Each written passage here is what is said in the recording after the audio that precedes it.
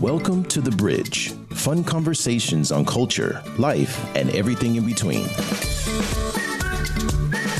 Welcome to The Bridge. We are a show which connects East and West. My name is Jason, host of The Bridge, and today with me is Alex. Hello, everybody. This is Alex. Sure, I am also in the beautiful city of Beijing, but I'm proudly representing the northeast of China. And every episode when we sit together, I am just as excited as Jason sounds.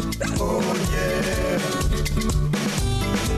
Find us where you get your podcasts. If you like the show, then consider pushing the like button or giving us 5 stars. Suggestions, comments, anything you would like to share, email us at welovethebridge@gmail.com. We love the bridge. Well, we're also on different sides of the city. So, Alex is representing the Chaoyang district, and I am representing the cool district. Oh, wow. I was,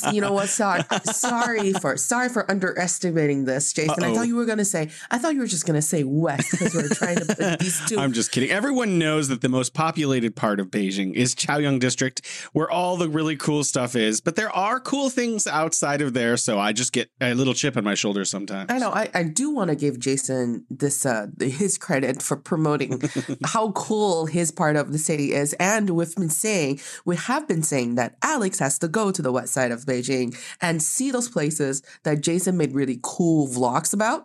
And then we'll make another vlog about it. I want to actually, I think we should. But also, I just want to mention really fast, what's really interesting about west versus east here in Beijing is that on the west side, you actually don't have as many localities to go to. So in Chaoyang, you can go to like Shuangjing, or you can go to Sanlitun, or you can go to all these different places, Wangjing.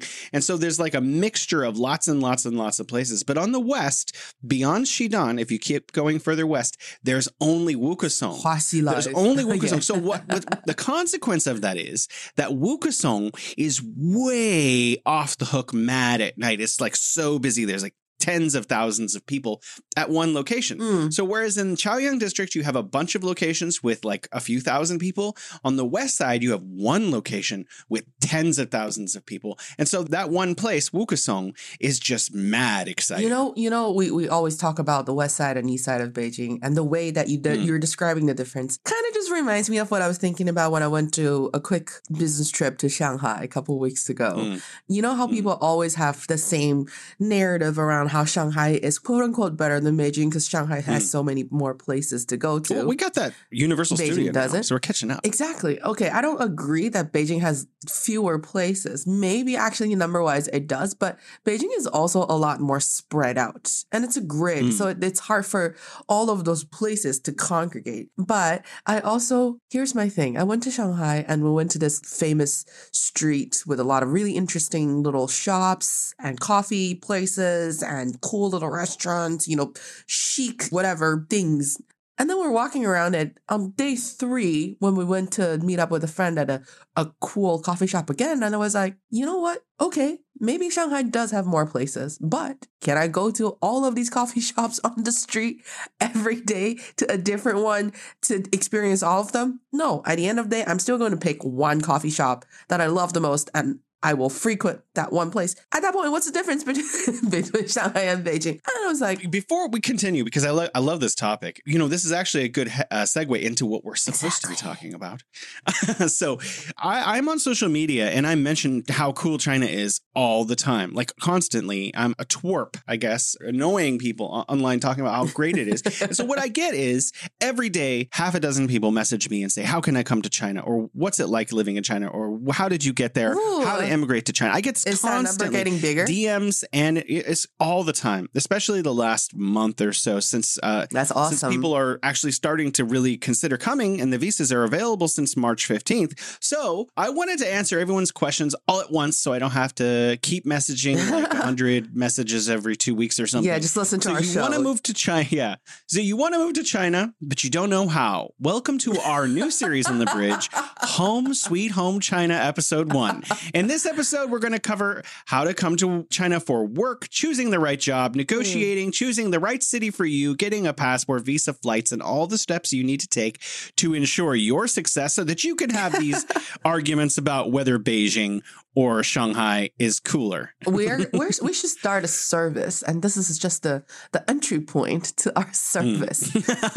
We'll create a website, thebridge.com, and you come to the bridge and then you have to figure out. Anyways, we're going to make it easier for you. Let's see. So, a lot of people, I saw a social media influencer recently. I'm not going to mention their name because I don't want to defame them, but they were like, I am so tired of your DMs about how to come to China. Why don't you just go to the embassy website? And I was like, oh, yeah, I'm going to take the exact opposite route as that wonderful influencer who I do watch and appreciate. And I'm going to say, if you want to keep messaging me, please do. You can, you can email us at welovethebridge@gmail.com, or you can find me on social media and just message me all you want. I will be happy to continue taking your DMs. But for the record, today's show is going to cover it. So the first thing you need to be aware of, in my opinion, is what your qualifications are. So this is going to change a lot for a lot of people. If you have a bachelor's degree, wow, coming to China is easy. Now, if you don't have a bachelor's degree, please don't give up. There are different routes to come to China also. Yes. So I'm going to just mention, which we're going to talk about in a totally different episode. You can come here for school. And that means from anywhere. You can come from any country in the world, from Somalia to the UK. You can come to China for school. You can get a bachelor's degree and you can start parlaying that into a way to stay here longer also. And there are tons of grants and scholarships, especially for international students available. So this is something that bothers some Chinese folks, Alex, that it's easier for foreigners to get access to scholarships to study in China than it is for Chinese people sometimes. Of course, it's not the same for everyone. And there are people who have financial needs, there are people who need financial aid or whatever to go to school. But for most people, going to college is really not that expensive. Yeah, China is actually, so if you're in the United States, for example, which is probably the worst for college tuition, then coming to China is a financial no-brainer. Just come to China. You're going to save so much money. It's going to cost you 5%, 10% as much to go to a Chinese university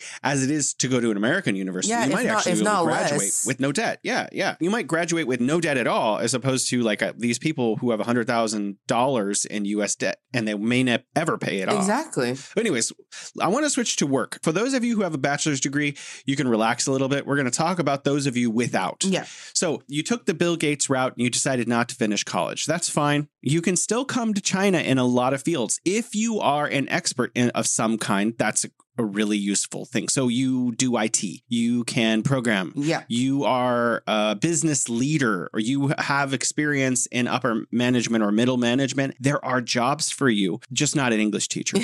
So the easiest route, the widest highway into China is the English teacher. And then there are other routes into China that do not require a higher degree. Yeah, there is a different way. I actually went through all of that process very recently for a friend. Oh, yeah? Please tell us. Yeah, so they do have a point system. They have a system in place for people who want to apply for a work visa. And then, of course, your work visa has to be filed for the company that is employing you to either bringing you to China, or if you want to change companies. And all they need to prove is, of course, the basic stuff, your education and whatever it is, and then your past working experience. Because the thing is, if you've been working in this field for longer than a couple of years, there are different points ranges that with each year added to your work experience, there are more points that you're going to get. And then there are other, if you've had, like Jason said, if you're some sort of a technician, it's not even, when I say technician, it's not even like, oh, you have to be an amazing computer programmer. You have to have built apps that were sold for millions and millions of dollars. If you're a technician of any sort and you have any certificate, that adds points. And if you have of course, finish your bachelor's degree and you didn't, that's okay. And if you have won any awards, that adds certain points to it. And also if you worked for Fortune 500, that adds points too. And the most encouraging thing is if you are between the age of, I think, 23 and 45, then you get more points as well than those applicants that are out of that age range. Because I think China is trying to encourage people that are at their best ages, most energetic ages, if I will. And feel free to disagree. I'm 50 and I'm more energetic than when I was 35. that's fine. But there is an age advantage as well. So if you're within that age range, you could look at that little charts and add all of your points together. As long as the points reach 60%, you will be able to get a work visa. Oh, yeah. You're listening to The Bridge.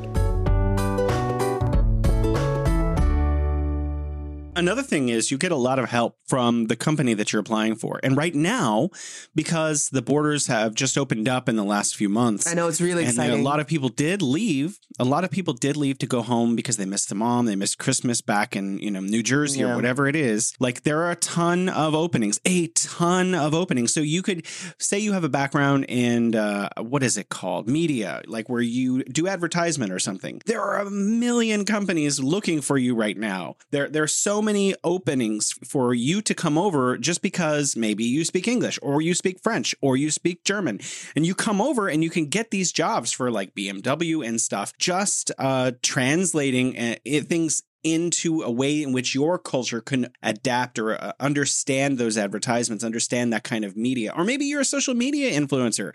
There are all kinds of opportunities for you to come over and do that here, actually. So there are a lot of opportunities for people who don't have a bachelor's degree. One thing I should have said right at the beginning, if you have a criminal background, everyone needs to get a criminal background check, but if you have a background and you are a criminal, you can't come to China. So if you have committed a felony, if you've robbed a bank, if you've stolen a car, there's no chance you're coming to China, because when you get your criminal background check, they will sort you out and there's no way you're going to come. You might be able to come over as a tourist. Work visa, But no felonies are coming over to live here, because I think that's pretty much true anywhere. So if you're trying to move to France, they're going to be like, what? You stole a car? You're not coming to France. So if you have spent time in a federal penitentiary, it is unlikely that you're going to be able to migrate anywhere. So that includes China, and you won't be able to come over. When I actually got my green card, I had to do a criminal background check. Wow, was that hard? In China and in the United States. And if I had committed any, the one in China was super easy.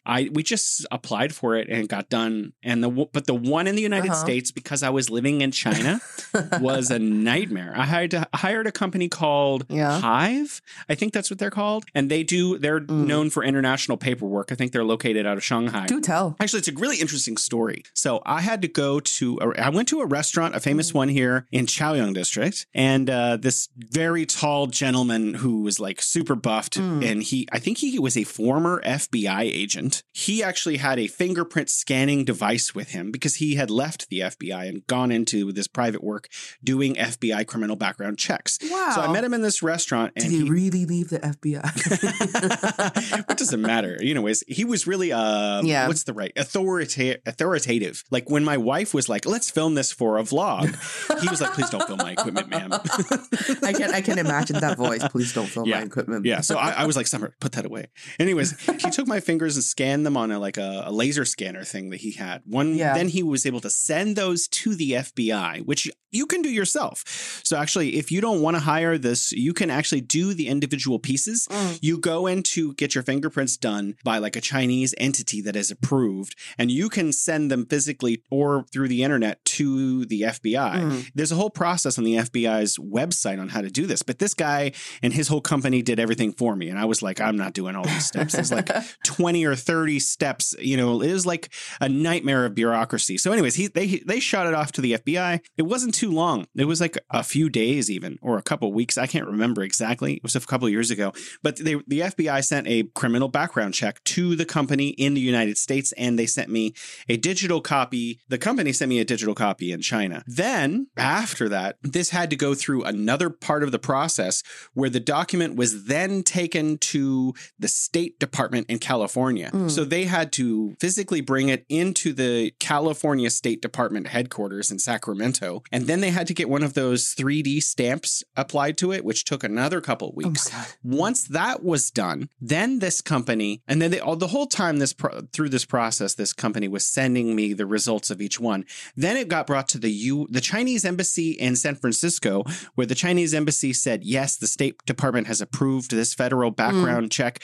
And then finally it was done. It took like a month and a half, 2 months. Oh my God. And then they mailed it to me here in China. And then after that, it only lasts for 6 months from when the FBI did the criminal background check. So it's already 2 months old. So immediately we sent this to the Chinese authorities. No, there's another step. Oh. We had to go to a Chinese approved translator service and have all of the documents notarized translated as well. officially with the red stamp from the government seal here in China. Then we were able to submit that to the Chinese authorities. Now, remember, in terms of getting a green card, this is like 5% of all of the paperwork that needs to be done. This is just the criminal background check. Wow. And also, because the United States is 50 states, you cannot have a California criminal background check done. It has to be FBI because it has to include all 50 states.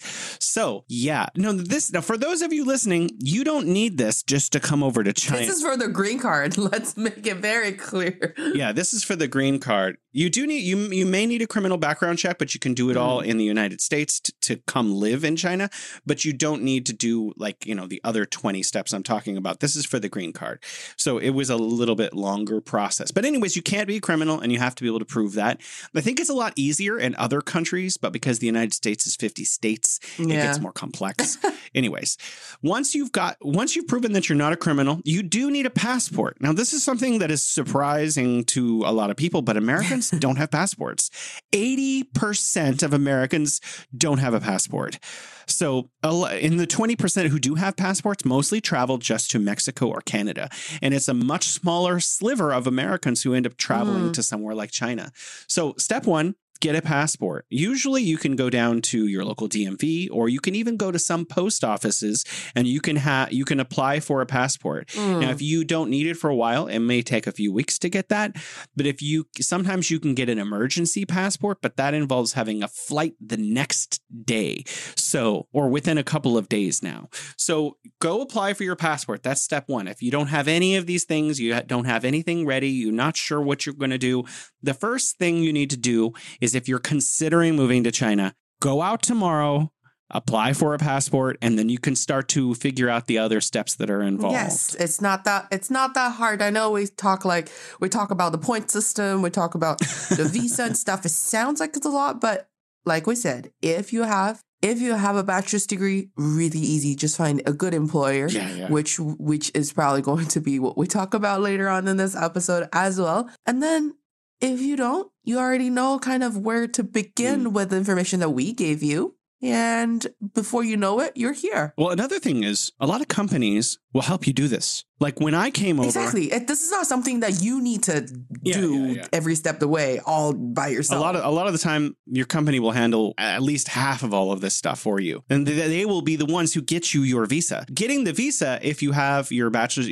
once you submit your bachelor's degree and a couple of other simple things like signing your contract to the company, usually they will handle your visa for you. Yep. And then you just show up at the Chinese embassy wherever you are in the United States. I was living in San Francisco, so it was easy for me. I just went down the street, right? But for some of you, you might have to take a trip to Los Angeles or wherever. And then you go into the embassy with your passport, and they will put the visa in. Sometimes that requires coming back the next day. So that means, you'll be staying the night in San Francisco. For some of you, that sounds delightful. That's not a bad thing. Some of us like Alex. San Francisco is divisive because there's beautiful, amazing places to go. And there's also rampant criminality. So a lot of Americans have very divergent opinions about this. I will go there and then make the judgment call myself. Well, I'll see it for myself. Let's sit down. Alex, I'm going to take a map out and I'm going to take a marker and I'm going to not cross the street. I'm going to mark off a couple places that you might want to avoid. Which is not something that you need to worry about if you live in Beijing, at least. Yeah, in Beijing, there's nowhere to avoid. You just go anywhere and you're fine. Yeah. Oh, yeah. You're listening to The Bridge. So another thing is obviously getting a job, which we talked about. So I want to switch back. You have a bachelor's degree. This is easy for you. You know, you may work right now, I don't know, in finance. Maybe there are opportunities for you to go to work in finance, and you should look for jobs that for you in your specialty here in China, especially if you work in something like finance or import export or economics or something like that. You can name your ticket, get a great free ride over to China and have a great experience. As a lawyer, something like that, medical doctor or a PhD, man, this is easy for you. You come on over, you probably get a green card handed to you after a couple of years.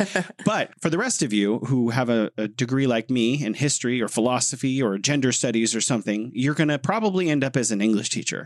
So I mean, you want to go online. Yeah, go ahead, Alex. There are a lot more other positions, especially when go on, please. Jason was talking about, you know, if you are someone who speaks foreign language and you're good at kind of localizing things, and there are so many. First of all, there are a lot of foreign entities here. You know, all of these big automobile groups. Oh yeah, right? Big international groups, like even like ExxonMobil and all of these other the finance companies, the consulting companies, or even Chinese companies, and then Chinese companies as well. One foreigners. All of these companies have departments now that deals with what we call DEI, diversity, equity, and inclusion, which is basically something what we're talking about. I am good at, or I have experience working on diversity related management projects or HR related projects. Then you have a good chance of being hired by any of these big, whether it's Chinese or foreign companies, to work in their DEI department or work as their DEI consultant within the company. And it's a very good job title, and it's with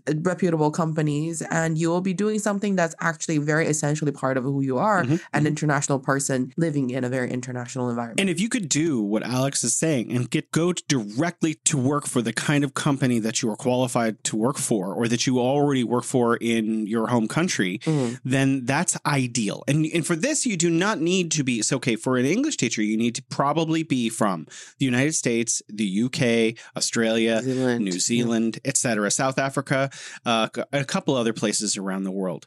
But if you want to go to work for a specialty company as like working in the field that you already work in which you already work, then it's really a better choice for you. It's because a lot of people who come over as English teachers, they're holding that down for 1 or 2 years while they look for the kind of job that Alex is delineating. I've seen a lot. It's a little more research to find a job, you know, in your speciality, but it's well worth it coming directly over and working immediately for the kind of company that you want to work for right away. Plus, you're going to be able to move up in that company a lot faster.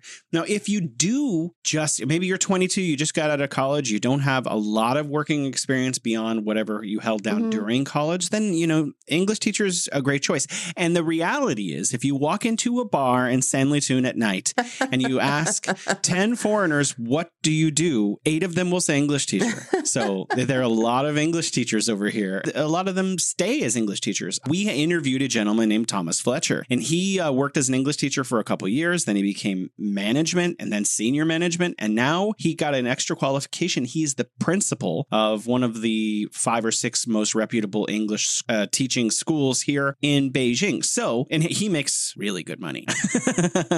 Yes. And if you are into teaching and you don't want to teach kids, because kids can be a little too enthusiastic from time to time, there are also a lot of teaching positions open in high schools and even in universities. And a lot of the universities, they do hire bachelor's degrees only. But if you have a master's degree, yeah, you can become a university lecturer right away. Yeah, absolutely. And then the thing that I'm most jealous about is that, at least from what I know, my college professor friends who are not Chinese, who are working here, even though it's not the best compound, it's not the best Xiaoqu you could pick, but they get their apartments for free. Ooh. I would love to have that as well. There are 2 options with that. I wanted to get to that eventually too. So thank you for reminding me. Yeah. You can get the option where they give you an apartment for free, or you can get an option in your contract where they give you housing allowance.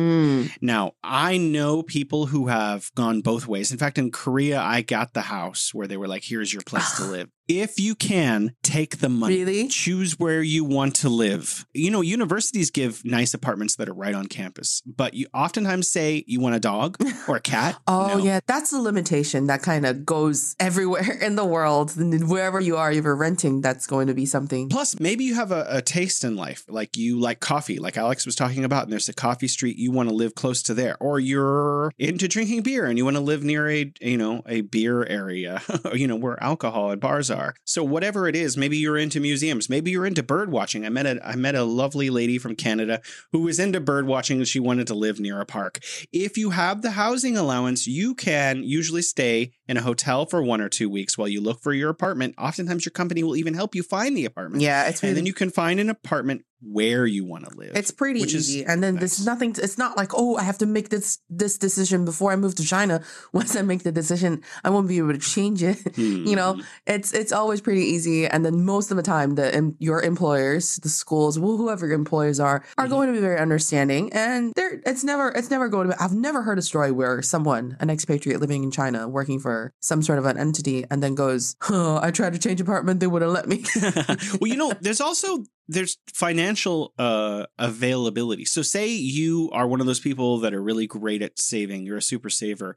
So you could get your housing allowance and then get a cheaper apartment and save part of your housing allowance as part of your income and have better. Or maybe you're I want to live it up kind of person. So you get your housing allowance and then you add money to that and you live in a really bougie apartment, so you can go either way with that. If you have the stipend as opposed to the preordained apartment, then you have a lot more flexibility on how you want to live your life. Exactly. And then if you're younger, it's the same. Like when I was in the States, you find a roommate and it's always an amazing experience. I know this guy who I was colleagues with for 1 week. He quit immediately after I joined the company. I don't think that was the reason, but it just happened with that. Alex. Within a week and a half after I joined the company, he left. But he already put in his resignation long time before that. But sure he did. I want to leave now. I want to be Alex's coworker. Go on. I'm sorry. You're enjoying this a little too much, Jason. Yeah. He does improv, right? And then I didn't know that one of the comedians that we perform with, I knew they were good friends, but I didn't know that they were roommates with each other from, I think, 11, 12 years ago. And they kind of witnessed each other. And then this lady is Chinese and this gentleman, my previous coworker, is an American gentleman. And they really witnessed each other through different phases of life and, all of these events, the bad breakups, the marriage, the kids. And they were so close to each other and they would go to each other's performance to show support. And then the way that they're there for each other and they tell people, they said, we go way back and we are really, really, it's like we are siblings, but from different parents. So you form that kind of unexpected friendship or relationship sometimes when you move to another country. And that's something that I've noticed that right? too. When I moved to Korea, I almost instantaneously had a best friend. Right. And then I was like, this is interesting. Maybe this is just a one-off. And then I moved to Beijing and I almost instantaneously had a network of friends. And they call this the expat bubble. So I've been spending many years breaking away from this habit of making friends with people from America and England and stuff and trying to make more Chinese friends. But when you get to this, like a foreign country, oftentimes you get some folks cling to other people who speak English. So if you're an English speaker or a French speaker, suddenly you're going to be surrounded with French friends and you're going to be like, okay. And then you have a clique. It's not just you, it's them. They're also looking for people to click with. So this ends up forming kind of automatically and you end up with like this, fraternity kind of folks around you who are like interested in talking about the same topic, living in China, and they all speak similar languages. And it's important. They gave you this kind of the sense of this sort of security. Yeah, like a buffer. Yeah, you have a community to turn to just in case you run into something unexpected, something that's urgent, and you don't have the answers or resources immediately. You can always go to that group, and those people make you feel like I'm in a different country, but I'm still with people that could help me when I need them. And then, of course, that could be comprised of either Chinese or expatriates. Oh, yeah. You're listening to The Bridge. I want to just put all of the ducks in a row. Ducks is a huge thing in Beijing, so that people know what to do in what order. The first thing you need to do is get a passport, which we mentioned. The second thing is get to start looking for a job. So you won't need to submit your bachelor's degree or your criminal background check or apply for a visa until you get a job. So if you're wondering, well, what are the steps? Get a passport. Okay, you have a passport. Great. Next thing, start looking for a job. Now, so you can look for a job as an English teacher. You can look for a job in a specialty that you're good at, something you have a bachelor's degree in or master's degree, a PhD, whatever it is. You can start looking for a job right away. Again, we'll talk about going to university in a different episode. So for those of you who want to come over immediately, this is the only steps. Now, a huge question I get asked as part of this layout that I'm giving you is, oh, well, I don't have any money. You don't need any money. You don't need a dime. These people who think they need to save up money to travel, you've been sold a bill of goods or you're confused. No. Come over with nothing and you will within 6 months, you'll have more money than you probably knew what to do with. Definitely. It's a little bit more expensive than it was 10 years ago, but it's still way lower than it is in the United States or the West. Oh my gosh. Yeah. Compared with some other countries, it's really, and then if you do want to save, and there's so many ways you could save money without lowering your quality of life. So well, I go out all the time and I still end up saving most of my money. It's really cheap. I remember I ordered something. We went to the convenience store the other day and I bought, cause I don't know if you could tell, but I was sick last week. And then weird enough, every time I get sick, all I want to eat was instant noodles. It's not healthy, but that's just my sick food, I thought Chinese folks, and this is my stereotype for the day. I love those like bottled peaches. Oh, I mean those too, but those are not meals. That's like dessert. That's after. My wife treats them like a meal. Oh, Summer, that's adorable. It is. What would be? That would be like other people's ginger ale. Like ginger ale cures everything. Our canned peaches that cures everything as well. By the way, I really think that should become a world snack that we should promote. Bottled peaches. Yeah, have you tried it? Right? They taste like candy. They're in like a liquid. I'm not sure if, but it's peaches. It's like actual fruit. Yeah, it's actual peaches there, but that have been peeled and they're super sweet and super soft. But they taste so sweet. It's like, is this candy or is this fruit? Yeah, but it's sweet and refreshing. I think that's why we loved it. But I think that everybody should try that. In December, when, a lot of folks were getting COVID, this reality. Oh, yes. You couldn't find these bottled peaches. Everyone had absorbed. It got sold out everywhere. Summer was like ordering them online and there was like a 2-week backlog. And when they finally came, she was like hoarding her coveted peaches. You couldn't find it. I was searching all over the internet for bottled peaches and I couldn't find them. And I went to visit a friend later on after I had recovered. She looked at me with that, that expression and she's like, you know what I have? I was like, she's like, yes, I have the bottled peaches. Hey, wait, I got you so off track. Yeah. We were talking about saving money in China and you were going to say you got sick and you were eating ramen. I was saying instant noodles. And then I feel like I do have to make this little disclaimer as well before I continue. The instant noodles I'm talking about is not the cheap 1-pack flavored instant noodles that people usually think of when you mention that term in the United States. People are like, oh, like you're poor, you eat instant noodles. Instant noodles in China is an industry. It has flavors all the way. Oh yeah, there's an aisle. It has flavors that cover the entire Asia, if not other continents. And Southeast Asian flavored, Northeast Chinese flavored, and then sweet ones, salty ones, spicy ones, and they're like the pork soup ones and chicken mushroom. I'm flavors. So hungry now. Sorry, I'm a little hungry. That's why I'm going into it. But that's why I wanted it. That's why I wanted it when I was sick. I wanted that flavor probably to just taste. And then we went to the convenience store. I got 4 packs of instant noodles. I got this yogurt drink with a lot of nutrition in it. And then I got some of it's not really, it's kind of sausage, but it's more on the much cheaper end of things. And I got I got all of that. And then I went to pay. And then the number says, the amount says 27 kwai. And my boyfriend goes, 27 kwai? I'm like, Yeah, that's kind of where we are with What's that, $3? Yeah, exactly. Well, okay. $4. Let's give it 4. But that's if you want to, you have a lot of choices. Cost of living. There's also just street food. You walk down the street and so you have really high-end Michelin 5-star restaurants in Guamao. Yeah. Which is in Chaoyang. So, but you also have just go out on the street and 1 or 2 kwai, you can have a sandwich on the booths on the side of the street and stuff. So everything is actually really affordable and you just pick what you want on different days. And honestly, sometimes street food is what you want. So you end up saving money all the time. Oh, yeah. You're listening to The Bridge. I kind of want to shift gears a little bit back to where the process of getting all of this stuff. So what's going to happen is passport, you get a job. Now your job is going to ask you for a couple of things. And some of these things seem a little bizarre. So I want to give you some tips about how to do this. One of the things you might want to consider doing right now, go to your university website and order a second bachelor's degree because China requires that, and I'm not really sure why, that you get your bachelor's degree notarized, which means it gets a stamp on your bachelor's degree. And a lot of people don't like that.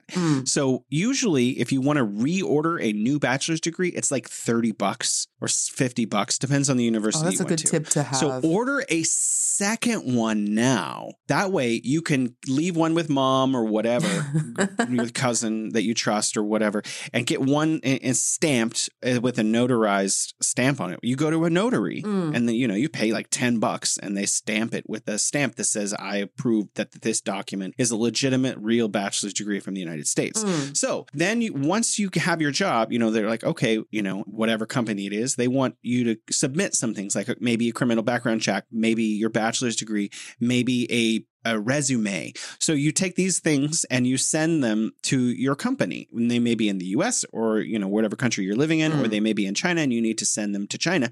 When I was hired, they had a company come and collect them from me at my front door. Yeah. So you may not even have to ship this stuff yourself. Then they will check all of the documents in China and then they will send them back to you and you will go pick up your visa in your passport. Once you have that, it's just up to your company or you, depending on your contract, to get a flight. And then you're landing in China, then, pretty soon. Easy peasy. And that's easy peasy. Oftentimes, like 99% of the time, your company will give you a hotel to stay in for the first week or two. So that you have time to look for apartments. Yeah. So either you move directly in, which happened to me in South Korea, into your new apartment, which is like the one they give to you, or they're putting you up in a hotel and then you have time to look for an apartment. And usually they'll have like someone at your work who's like going to go hang out with you and help you find an apartment. Yeah. And then, make sure you look at expensive apartments, cheap as apartments, and everything in between. A lot of people, they go through one company. I usually just walk to the neighborhood I want to live in. And then I walk up to there's 21st Century here. And there's also local Chinese brands as well.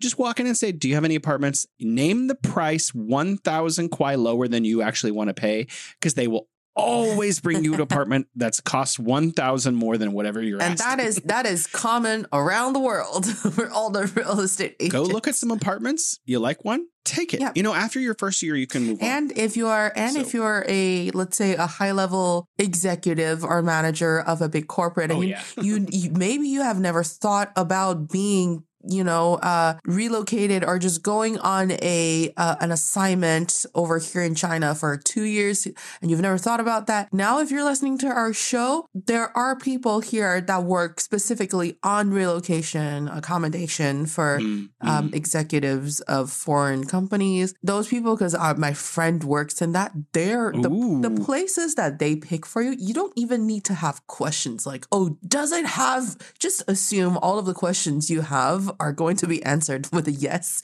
Those places are kind of top of the art compounds and they're very convenient. They're probably close to your company and it's big facing. Chinese people really like to think about which side, which direction my apartment is facing, and big windows, really nice property management companies that are going to help you with all of your problems. If you never thought about taking on an assignment, hopefully after listening to this episode, you will consider it when your company goes, who do we want to send to China this year? Absolutely. I think we should also probably just do an entire episode just about the relocation process. We could probably talk for an hour about what your first couple weeks are going to be like. I wanted to talk about transitioning a little bit. And I want to do this through storytelling. I want to tell the story of a gentleman. We'll just call him Mr. When I came to work in a giant international entertainment company in Beijing as an English teacher, I don't know, 11 years ago, there was a gentleman who I was taking over for. And Mr.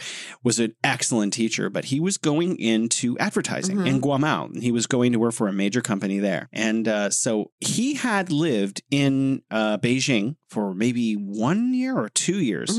And he had already found a, quote unquote, professional job. Now, for English teachers, it's a professional job too. If you actually have the right qualifications, you're going to follow up with more university background. There's a university, it's called Moreland University, by the way, where you can get online from China. You can get a degree, like a teaching certificate and a master's degree for a very affordable price, by the way. I don't work for them in any capacity, but they're one of the only institutions that can do that remotely. I think in the United States, this is the only university that can award you with a teaching certificate. They're located in Washington, D.C., Moreland University. If you're just coming over as an English teacher, usually you don't need anything but a TEFL, which takes a few weeks to get. But if you're coming over and you want to stay being a teacher, that's your career path, that's your professional path, then you can go online to Moreland University, attend their university, and actually become a qualified teacher, which will increase your income by like 50% after a year after you get this degree. So that's actually worth it. But for those of you who are coming over as English teachers and transitioning, this gentleman, Mr., he was able to use that first year in China to look for a different job. And then he was able to make the right contacts and meet the right people and,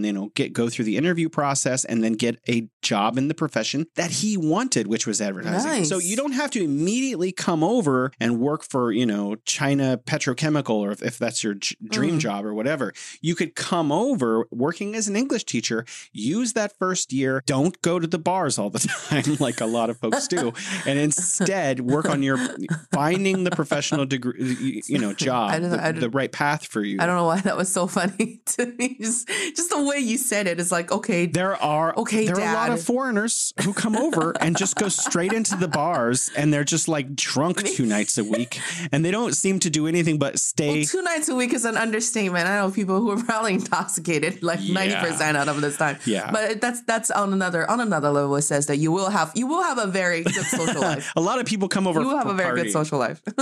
Well, I mean, I spent a couple years like really having a good time when I first came to Beijing, but then I quickly realized, hey, I don't really want to go back, so I better start getting my act together, and the alcohol consumption decreased. But I do want to build on what you just said about getting a degree while you're in China. The way it is, maybe not for kindergarten English teachers if you're, that's the first thing you came over for. But if you do come over for a teaching position at any of these really awesome, amazingly beautiful international schools here, they do have programs in place to help you get a secondary degree, whether it's a master's or whatever. My friend, my dear friend, was going through that. And even though she was in pain, she was loving the fact that she was getting the opportunity to get her master's as she's teaching at an international school, because that is going to really advance her career in the international school system. And then, if you work for example, one of the British international schools here, if you want to relocate, if you want to transfer to other countries when you do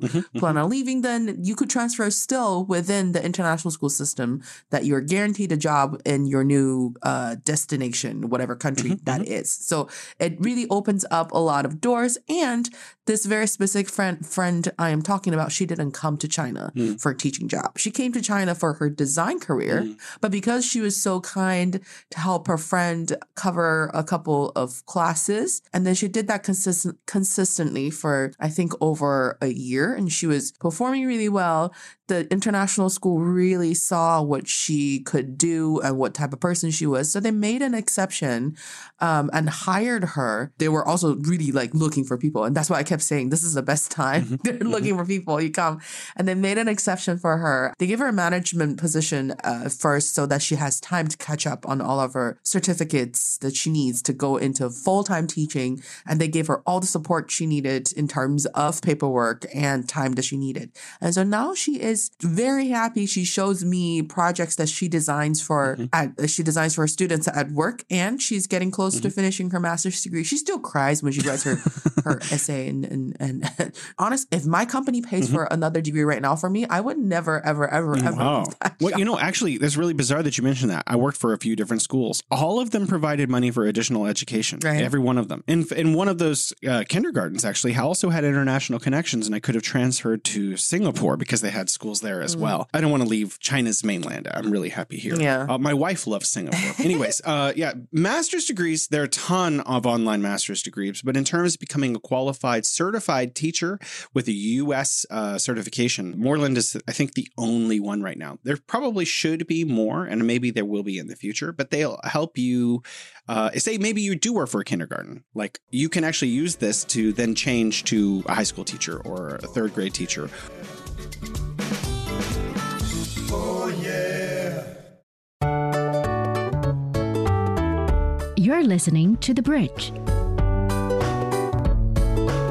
Also, I want to say, in addition to making more money if you get degrees while you're in China, be aware that the job market pays about 30 to 40% more for entry-level positions as an English teacher now than it did 3 years ago, because there's less foreigners in China. So all these positions need to be filled. All these high schools, middle schools, kindergartens, and individual companies that have English teaching needs for their own staff, they are begging for foreigners right now. So you can make an absolute killing. Don't come over and get the lowest paying job because you have low confidence. No, apply for those big jobs that maybe doesn't look like you meet their qualifications, and then just finagle your way in and make a lot of money, because you can absolutely rake it in right now because of the need for people to come over and enter into teaching. That's just teaching, of course. And there are all kinds of other options as well. I know a lady, I'm not going to say her name. Let's call her Miss L. Miss Lady. Miss Lady. She came from Jamaica, and she started at an English school and then parlayed that into getting a medical degree. So she actually was teaching and switched to getting a degree, got a medical degree. She's passing all these tests, and she will be a medical doctor in China. So there are tons of options. Anything you could do back home, you can do here. But what China offers is cost of living. It's considerably better. The cost of renting an apartment, the cost of going out and enjoying yourself. So maybe in America, you're working like 2 jobs, 60 hours. You can't pay your bills. You never have a chance to go out. This is the opposite in China. You come to China, you work your 40, and then the rest of your life is up to you. And you can just enjoy your life the way that you always wished that you could back home. I mean, this is probably a good opportunity for you to see something different, and then it always rewards you with what you didn't expect. Plus, I mean, people say you do want to go back home someday. I think most people do. Most people envision they're going to go back after a year or 5 years or something. Yeah, Alex and I have interviewed, I don't know, dozens of people. They always say, I came to China for a year. And then I really want to have a compilation of everything, of how they, just put it together. Everybody's like, it was only going to be a month. It was just going to be a year. And then 15 years later. Yeah, 15 years later, they're still in China, because why not? China's amazing. Once you get here, firstly, it's not black and white like BBC shows you. And the sky is not grainy. I'm looking out right now. It's blue sky. But it was way blue yesterday. It was like a super, super blue. Like, I'm on line 1. I live on line 1, which cuts across west and east. So I can just walk 1 block, jump on the subway, and be like anywhere in the city, basically. Yeah. And if I connect to 10 or 2, I'm just literally anywhere in the city. Yeah. So, I mean, don't take a car if you don't want to. So I take a car. Yeah, sometimes. I take the subway often also. And it's really, really, really, really, really affordable. And it's not like the New York subway where you're worried about like someone's going to poop or rob you or beat you or something. No crime happens on the Beijing subway. Yeah, there's no crime, and it's all air conditioned, in case you're wondering. And then there's a total of, oh my God, how many lines are there now? But they're building more, so it'll basically reach every neighborhood wherever you are. Oh yeah. You're listening to The Bridge. Whatever their preconceptions about what life in China is, it's really lovely. We got great people. People are really kind and warm and welcoming, and everyone is really polite. Like, in the United States, you get that too. People say hi on the street in some neighborhoods, in some cities, and some towns and stuff. Like that's what I get here, you know, especially as a foreigner. I do get people who say, why? A lot of foreigners don't like that for some reason. I think it's great, you know, because I think it's mostly like, oh, they probably almost never see one like a foreigner. Yeah. So they're like just excited to point one out because it's niche. They're like, wow, look, a foreigner in this part of the city or whatever. And usually there that really isn't no ill intention. Yeah, mostly those people want to talk to me. They'll say things like hello because that's the word they know. So most of the time they just want to practice their English. Well, I mean, I get a lot of folks who maybe in Chaoyang, but I get a lot of folks out here who can't speak English on the west side. So they'll say "Ni shi nali ren" or wherever. Where are you from? You know, what do you do? Yeah. So they ask questions about me because they want to reach out. They're trying to make contact. I think that's great. I'm really personally excited about that people want to be friendly with the foreigner. And so usually people just note, this guy's an American. You know, I'm a bit chubby. So I think that gives it away.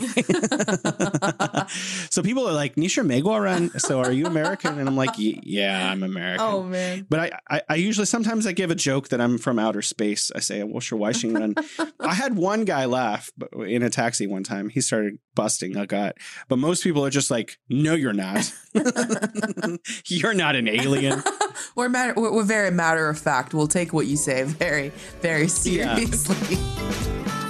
Oh, yeah. You're listening to The Bridge.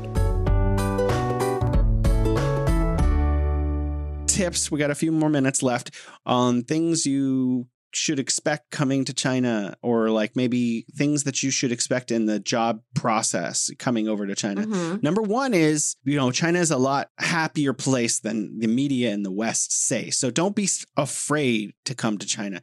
Don't be like fear that, you know, everything is like what CNN says, because CNN is a terrible representation of what China is. Life in China is actually like. China is a wonderful place. It's beautiful. People are very kind. People are very warm and welcoming. And the first thing you're going to have to get used to is not being afraid. So like I'm afraid in America because I might get robbed all the time, honestly.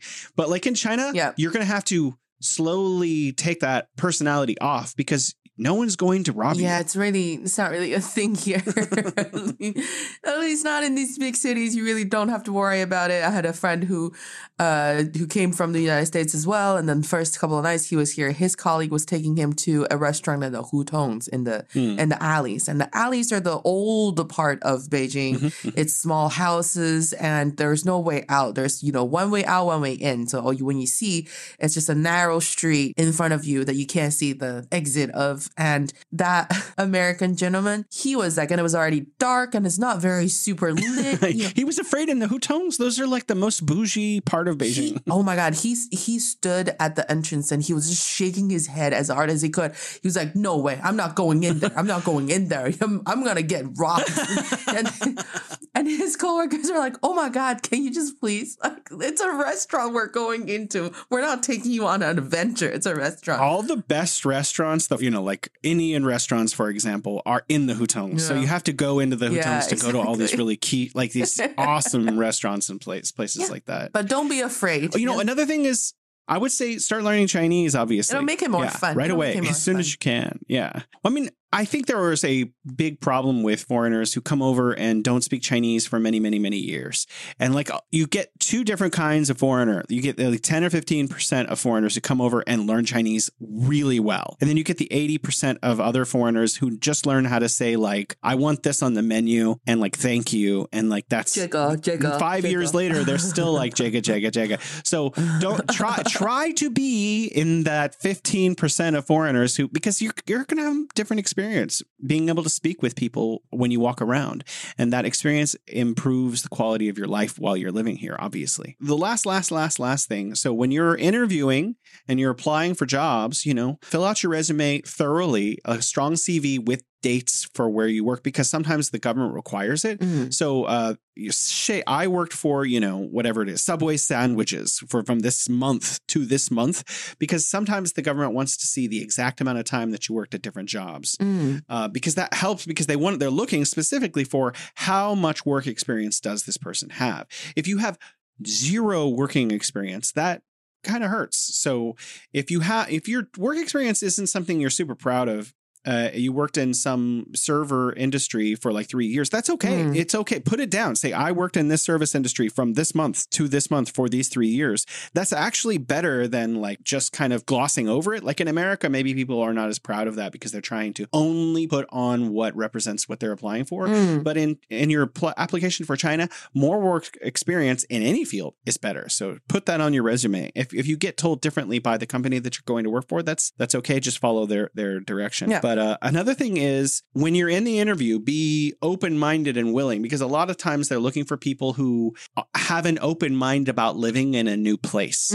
So definitely express the fact that you are excited about coming to China, that you are open-minded about a different culture, because that's going to help you get the job. Definitely. Open mind. But I just wanted to say for a lot of people that it really doesn't matter what kind of job you do, what kind of person you are. If you're, people are like, oh, I'm an artist, I can't live in China. I have so many artist friends who are here. For example, there's an amazing live band in Beijing at the Hotel Jen and Beersmith called the Soul Shake. These are gentlemen from the UK and New Zealand, and they've been here for 5 years. And the love they have from people every day is they're practically rock stars living out here, you know, and they're putting on good shows every night. And then we just met a gentleman last night who was a Tony Award nominee for a Broadway show, and he is now in China teaching musical programs in one of these Chinese art universities. I'm not going to disclose because we didn't get his consent. But and then we have people who work in trades, people who are amazing chefs from Italy, from other places, and they either work for really amazing establishments or they start their own business here in China. There are so many ways. It really doesn't matter what you do. Probably find something. All these dance shows, there are these hip hop artists that are coming over to China very regularly. Every time they come, they stay for like 5-6 months and they teach workshops and they go on TV shows. So there are so many categories of jobs or vacancies and opportunities for people to come here for a various length of time. It doesn't have to be a contract that keeps you here for 3 years. It could be a 6-month contract for a project. Just so many ways. If you are open-minded, like we said, and you trust the process, trust the results, make the decision to just come and see. Thank you for your time, Alex. All right, guys, we'll have another installation of Moving to China, Home Sweet Home China, in the future. Yes. Thank you for your time. Thank you, everybody. See you next time.